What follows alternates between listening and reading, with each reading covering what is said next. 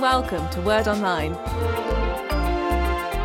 Hello and welcome to Series 11 and Episode 6. The Parable of the Two Sons is the main part of our message today, but also there's another section which is a debate between Jesus and some of the religious leaders, a questioning discussion that takes place. And the text we're going to be studying is in Matthew 21, verses 23 to 32, which we'll read in sections as we go through. Hopefully many of you have been following the episodes in Series 11 and you'll be aware of the situation that we're in the story. But just for the sake of clarity and for those who may not have heard all the episodes in Series 11, we're now in the last week of Jesus' life and we're on about Tuesday of that week, and it started with the events of Sunday, which we call Palm Sunday now, when Jesus entered the city of Jerusalem with a large crowd riding on a donkey and great acclamations from the crowd welcoming him as a messianic figure coming to redeem Israel. So we discussed that at some considerable length at the beginning of this series.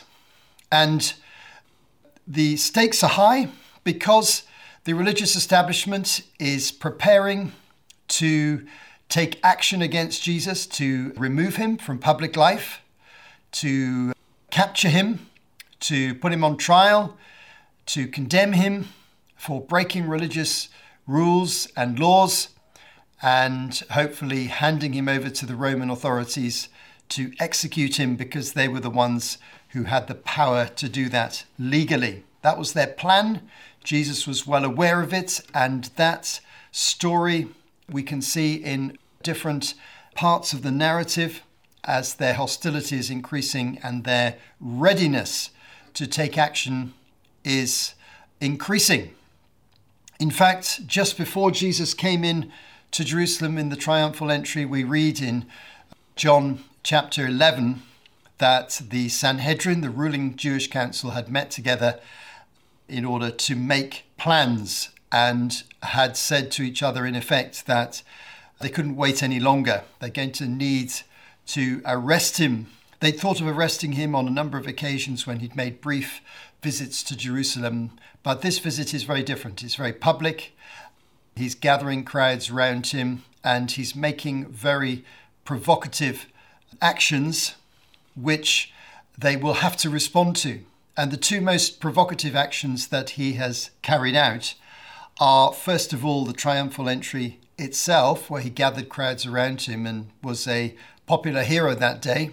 And secondly, on the following day, on the Monday, he went into the temple courts, as we saw in an earlier episode, and he actually challenged the market traders there and stopped their trading. He interrupted their trading. He overturned the tables. He condemned them. He called them robbers. He said it was a den of robbers in the temple. They were extorting money out of people through money changing and selling animals for sacrifice at very high prices. And this was a direct confrontation to the religious establishment and particularly the Sanhedrin, the council that ruled over the religion of Israel, and the priests who ruled over the activities of the temple. So the situation is tense. And meanwhile, Jesus is performing miracles still, and many of his miracles are having a big impact on people, not least the raising of Lazarus from the dead in a nearby village of Bethany, which took place just a short time before he came into Jerusalem. And that was a really spectacular event because Lazarus had been dead in the tomb for 4 days, and Jesus commanded the stone to be rolled away and then commanded him to come out of the tomb. And then when his grave clothes were taken off, he just walked away, completely restored to life and normal again. This had a sensational effect on people. So in the story so far, whilst Jesus has been in Jerusalem, he's been in control of events and taking the initiative all the way through. But here for the first time, we're going to see the beginning of a challenge from the religious leaders. And the technique they're going to use is to ask Jesus difficult questions. This is the first of several, and it's the first part of our story, and then it leads to the parable of the two sons, which we'll look at in just a moment.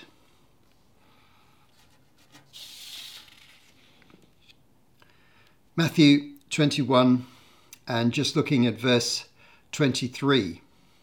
Jesus entered the temple courts, and while he was teaching, the chief priests and the elders of the people came to him.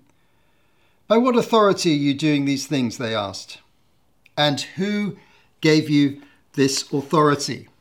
Jesus returns to the temple courts where he's been before, as I mentioned, both on the day of the triumphal entry and also on the day of the cleansing of the temple.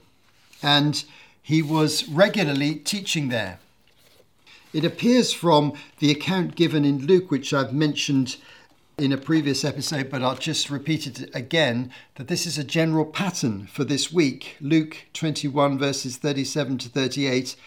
Each day Jesus was teaching in the temple, and each evening he went out to spend the night on the hill called the Mount of Olives, and all the people came early in the morning to hear him at the temple. So they expected him in the temple courts every single day. The people got used to this routine. So here we have it, that this is exactly what is happening. But the religious leaders are ready for him on this particular occasion, and they challenge him with a question: by what authority are you doing these things? Cleansing the temple, miracles, and the like. Notice here it says the chief priests and the elders of the people. These are the most senior religious leaders, the most senior members of the Sanhedrin, and the most senior members of the priesthood who looked after the worshipping life in the temple. So if the senior team is there, then it looks as though they mean business and they're going to challenge Jesus. They've had some devastating setbacks. They've had a number of popular events that have happened recently which have made them look rather ridiculous as they have stood on the sidelines disapproving, as this hugely charismatic and powerful figure Jesus has swept through the city with the remarkable things that he has done. But they want to trap him in a question about authority. Now, in any society, authority really matters. Where do you get your authority from? It matters in politics. It matters in the military. It matters in education. It matters in business. Wherever you are, the source of authority is one of the crucial issues. And it matters in religion. Most religions are very concerned about preserving authority in their leaders or in their traditions or in their holy books or in their religious practices. And you can probably recognize that in your country and in your society. Authority is a very important issue. Now, from the point of view of the chief priests and the elders of the people, the answer to this question was very straightforward. Religious authority in Israel at that time rested with the Sanhedrin. 70 men who were appointed to watch over the affairs of the temple and the conduct of religious life, and to interpret the law of Moses and give updated versions of how those laws should be observed. And they also had official communication with the Roman governor and the Roman officials who were the political leaders in the country, and were given the right by the Romans to organize all the religious practice of Judaism. There are just a few things they couldn't do. One of them was they couldn't carry out the death penalty. The Romans forbade them to do that. And so anyone who they considered worthy of execution because of religious crimes would have to be handed over to the Romans. But they recognized only one source of authority, the Sanhedrin. And so when they ask him the question, who gave you this authority? They realize, they know perfectly well that he cannot answer correctly according to their calculations. He cannot say the Sanhedrin gave me the authority, because that's exactly the opposite of the truth. They didn't authorize him at all. And if Jesus says that he comes under his own authority, that he's a self-appointed prophet, well, that doesn't work either, because you weren't allowed to be a self-appointed prophet. All prophets had to be tested by the higher authority, which was the Sanhedrin. And if he says that God is his authority, then they will arrest him right then, because he's claiming to be the Messiah. So the temple guards, no doubt, were in the background, because the temple had its own little police force operating, known as the Temple Guards. And we see reference to them several times in the Gospels. And they'd have him arrested. And then they'd have him tried. They wanted to trap him in a question that would enable them to arrest him and interrogate him in their own Sanhedrin religious court. So what's Jesus going to do when asked a difficult question? Any answer he gives is going to get him into trouble. He can't say the Sanhedrin authorized him, he can't say he is self-authorized, and he can't say God authorized him without being arrested immediately. But notice Jesus' approach, verses 24 and 25. Jesus replied, "I will also ask you one question. If you answer me, I will tell you by what authority I'm doing these things. John's baptism, where did it come from? Was it from heaven or of human origin?" Interesting tactic. Answering a difficult question with a counter question. It was a common technique of Jewish debate amongst religious teachers or rabbis. The question is, what about John the Baptist? He's forcing them to give an answer about what they think about John the Baptist. You see, John the Baptist's ministry had made a sensation across the nation of Israel. Obviously, John had been executed by this time, but everybody remembered his ministry. He had a huge impact. I'm just going to read you a few verses from Matthew 3 that describes the impact. Matthew 3 verses 5 and 6. People went out to him from Jerusalem and all Judea and the whole region of the Jordan. Confessing their sins, they were baptized by him in the river Jordan. So people came from all over the country, including, notably, Jerusalem. He was popular and he challenged the religious authorities. Verse 7 of chapter 3. But when he saw many of the Pharisees and Sadducees coming to where he was baptizing, he said to them, "You brood of vipers, who warned you to flee from the wrath to come? Produce fruit in keeping with repentance." So he challenged the religious leaders. And he pointed to Jesus, to Jesus' authority and identity. "I baptize you with water," verse 11, "for repentance.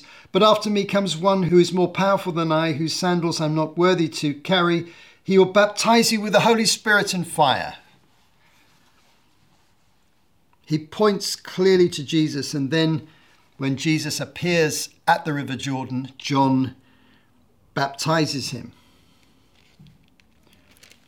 And then Jesus himself, in Matthew 11, verse 9 and 10, identifies who John is as a prophet predicted in the Old Testament. Then what did you go to see? A prophet? Yes, I tell you, and more than a prophet. This is the one about whom it is written, "I will send my messenger ahead of you who will prepare your way before you." That's a quotation from Malachi chapter 3, verse 1. And Jesus identifies John as that predicted messenger or prophet who is predicted in the Old Testament to come at a later time to prepare the way for the Messiah. And the religious leaders opposed John at the time, and then they opposed Jesus. So what answer are they going to give to this tricky question? They know it's a trick question. They know it's going to be a difficult one to answer. Verse 25 to 27 in Matthew 21. They discussed it among themselves and said, "If we say, 'From heaven,' he will ask, 'then why didn't you believe him?' But if we say of human origin, we're afraid of the people, for they all hold that John was a prophet." So they answered Jesus, "We don't know." Then he said, "Neither will I tell you by what authority I'm doing these things." He trapped them with his counter question. He trapped them with a question that they couldn't answer without either being threatened by the crowd or acknowledging the authority of John. They're caught in a dilemma. This is the first round of a series of debates between religious leaders and Jesus based on trick questions. We'll see some more coming up in future episodes. But Jesus goes straight on from that to make another important point through this parable, the parable of the two sons. Verses 28 to 32. What do you think? There was a man who had two sons. He went to the first and said, "Son, go and work today in the vineyard." "I will not," he answered. But later, he changed his mind and he went. Then the father went to the other son and said the same thing. He answered, "I will, sir." But he did not go. Which of the two did what his father wanted? "The first," they answered. Jesus said to them, "Truly I tell you, the tax collectors and prostitutes are entering the kingdom of God ahead of you. For John came to you to show you the way of righteousness, and you did not believe in him, but the tax collectors and prostitutes did. And even after you saw this, you did not repent and believe him." So this is a simple story aimed at the religious leaders, the ones who'd been questioning Jesus and all those who were represented by them. You see, the Jewish religious leaders verbally say yes to God. But when it comes to the actual decision about Jesus, they then say no. Yeah, we believe in God's will, we believe in the Messiah, but you're not the Messiah. So they're like the second son in the story who says the right things about God, but doesn't obey the way of God when it comes to the reality of their lives and decision time. Whereas prostitutes and tax collectors, generally speaking, said no to religion in Israel in those days. They weren't involved in religion. They didn't go to synagogue. They didn't bother with all the religious traditions. They lived their sinful lives. But when they heard John preach, John the Baptist, when they heard Jesus, they changed. So they started out saying no to God, but when confronted by Jesus, they said yes to Jesus. So they're like the first son who looked as though he'd made the wrong decision, but eventually he made the right decision. He said, "No, I'm not going to go and work." But later on, he changed his mind. And Jesus' question is basically, is it what people say about God that counts, or is it what they actually do with their lives? The religious leaders were saying all the right things. They were going to the temple and worshipping, carrying out the sacrifices, praying, fulfilling all the religious festivals, leading the other people in prayers and worship. But they had said no to Jesus as Messiah very firmly. They'd made that decision long time before this moment, and they were going to validate that decision when they tried Jesus just a couple of days later.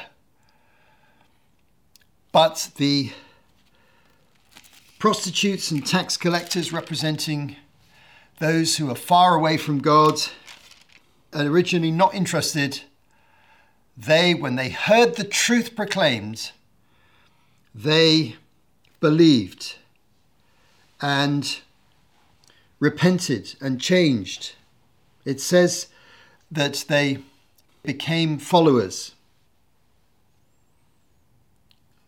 So a parable has a central point of meaning, and that's very easy to see in this parable.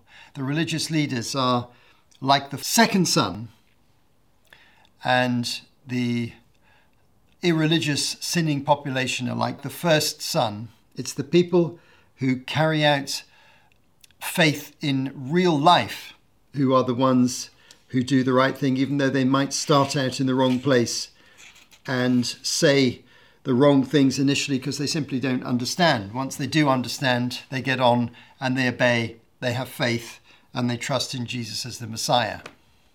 So a shocking reality is being presented by Jesus to these religious leaders. They were the ultimate respected leaders of the country, and everyone honoured them and respected them officially.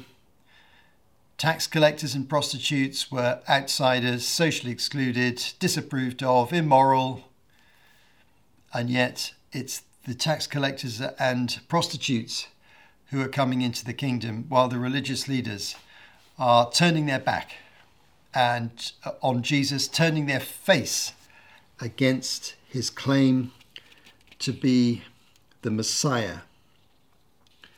It's pretty hard-hitting stuff. We're in a period of Jesus' life of real ongoing conflict with the religious leaders. This conflict's been building up for a long time, and now it's just coming out into the open so clearly and so decisively. And Jesus is telling the truth very clearly, and his opponents are trying to trip him up very decisively. They won't be giving up after this setback here because they were humbled by the fact they couldn't answer Jesus' question. They had to retreat. They were humiliated, really, in the front of the crowd. But they'll be back. It won't take long for them to come back because they're absolutely determined to get rid of Jesus and to do so as quickly as possible. They're looking for an opportunity to arrest him. A simple story aimed at religious leaders, and it meets the mark. Just thinking then about the implications of this part of the story, the first thing that occurs to me by way of a reflection is the importance of John the Baptist in Jesus' ministry. It's very easy to forget about John the Baptist because he's executed in the middle of Jesus' ministry and he's not featuring in these crucial events now because he's died. But John the Baptist really prepared the whole nation to receive Jesus. His message alerted the whole nation to the fact that God was on the move and something significant was shortly going to happen in Israel. And he was very courageous. He was remarkably called from childhood, being a relative of Jesus, and then committed himself to a life of simplicity, living in the Judean wilderness area, a bit like a hermit, living alone for much of the time, as far as we can tell, until God called him to come back into mainstream society. And he set up camp, so to speak, on the River Jordan, not far from Jericho, at a place called Bethany beyond the Jordan.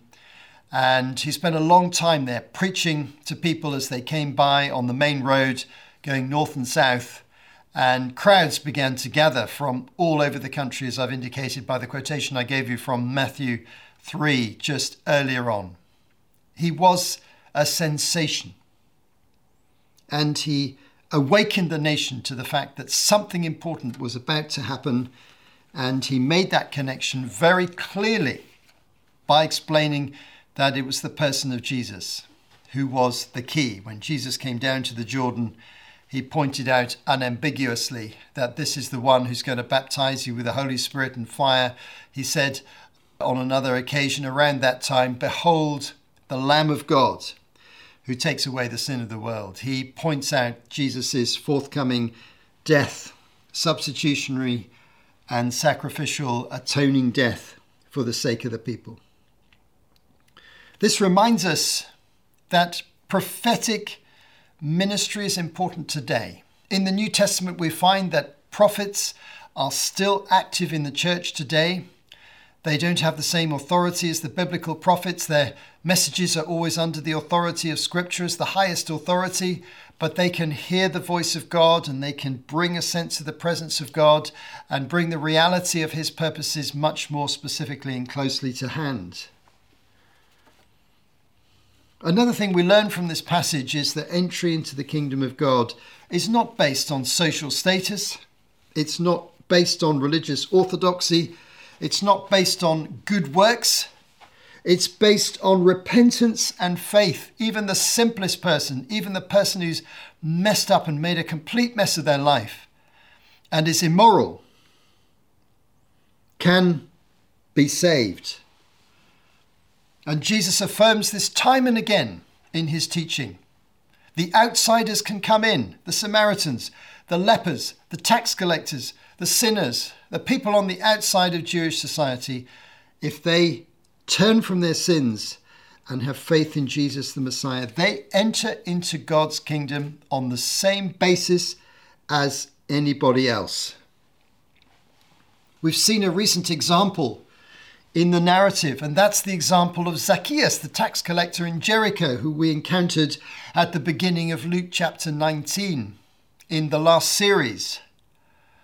The man who was the chief tax collector, who had extorted huge amounts of money out of the population, made himself very wealthy, but his life was empty. He had a spiritual quest. He tried to see Jesus as Jesus was traveling along the road. He went up a tree. Jesus called him down by name, went to his house, told him what he needed to do to change, told him he needed to believe in Jesus as Messiah, and he changed.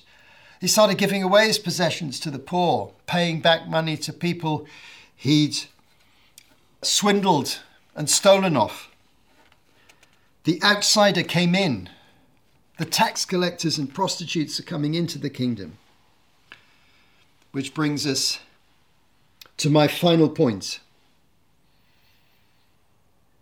One thing in the parable that I find encouraging is it's never too late to change your mind. The son who said, "No, Father, I'm not going to go and work in the vineyard," changed his mind. What time of day did he change his mind? We don't know. He was asked to go and work in the vineyard early in the morning, probably. As we saw in the parable of the workers in the vineyards. Work started at 6 o'clock in the morning, ended at 6 o'clock at night, roughly speaking, during the harvest season. So early in the morning, his father would have woken him up and said, "Son, come and work." He said no. When did he change his mind? 10 o'clock in the morning? Midday? 2 p.m.? 4 p.m.? We don't know. Could have been 4 p.m. Could have been late in the day. But he decided to go and work in the vineyard. Even late in the day in your life, when much of your life has already been lived and many mistakes have been made, much sin has been committed, you can still be like that first son. You said no in the past, but you can say yes now, and you can receive salvation through repentance and faith. This is the good news of the gospel. Thanks for listening. You have been listening to Martin Charlesworth for Word Online. To find out more, visit wordonline.org.